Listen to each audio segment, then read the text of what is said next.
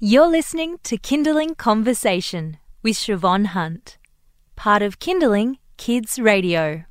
So many Australians this morning were waiting with bated breath as the ABS revealed the final results for the same-sex marriage equality survey. And of course, it was 61% yes.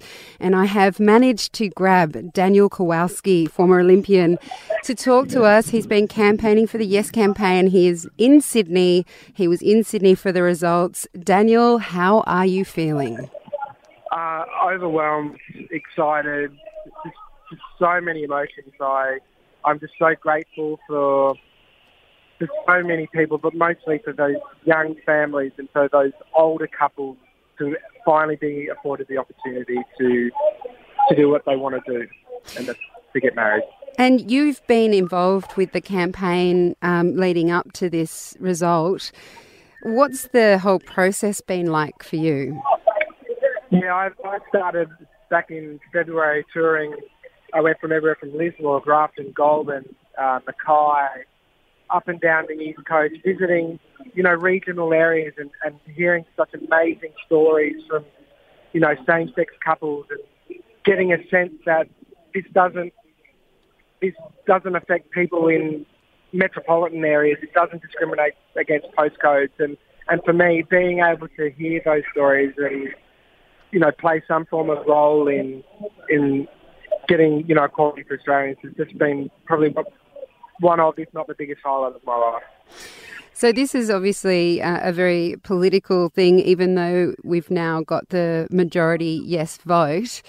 What are your thoughts about the next steps? What are your thoughts about Malcolm Turnbull, for example, Prime Minister, coming out and saying he wants to make this a reality by Christmas?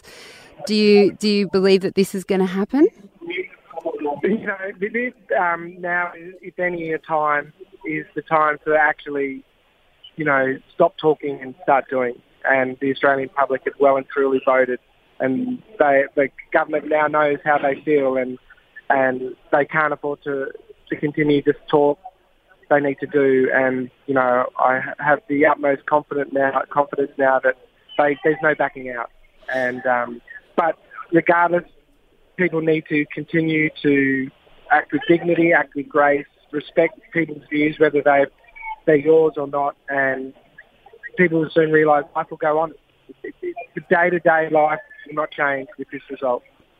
Brilliant. Well, I think today is going to be a pretty big one, especially for you there in Sydney. Daniel, thank you so much for your time today.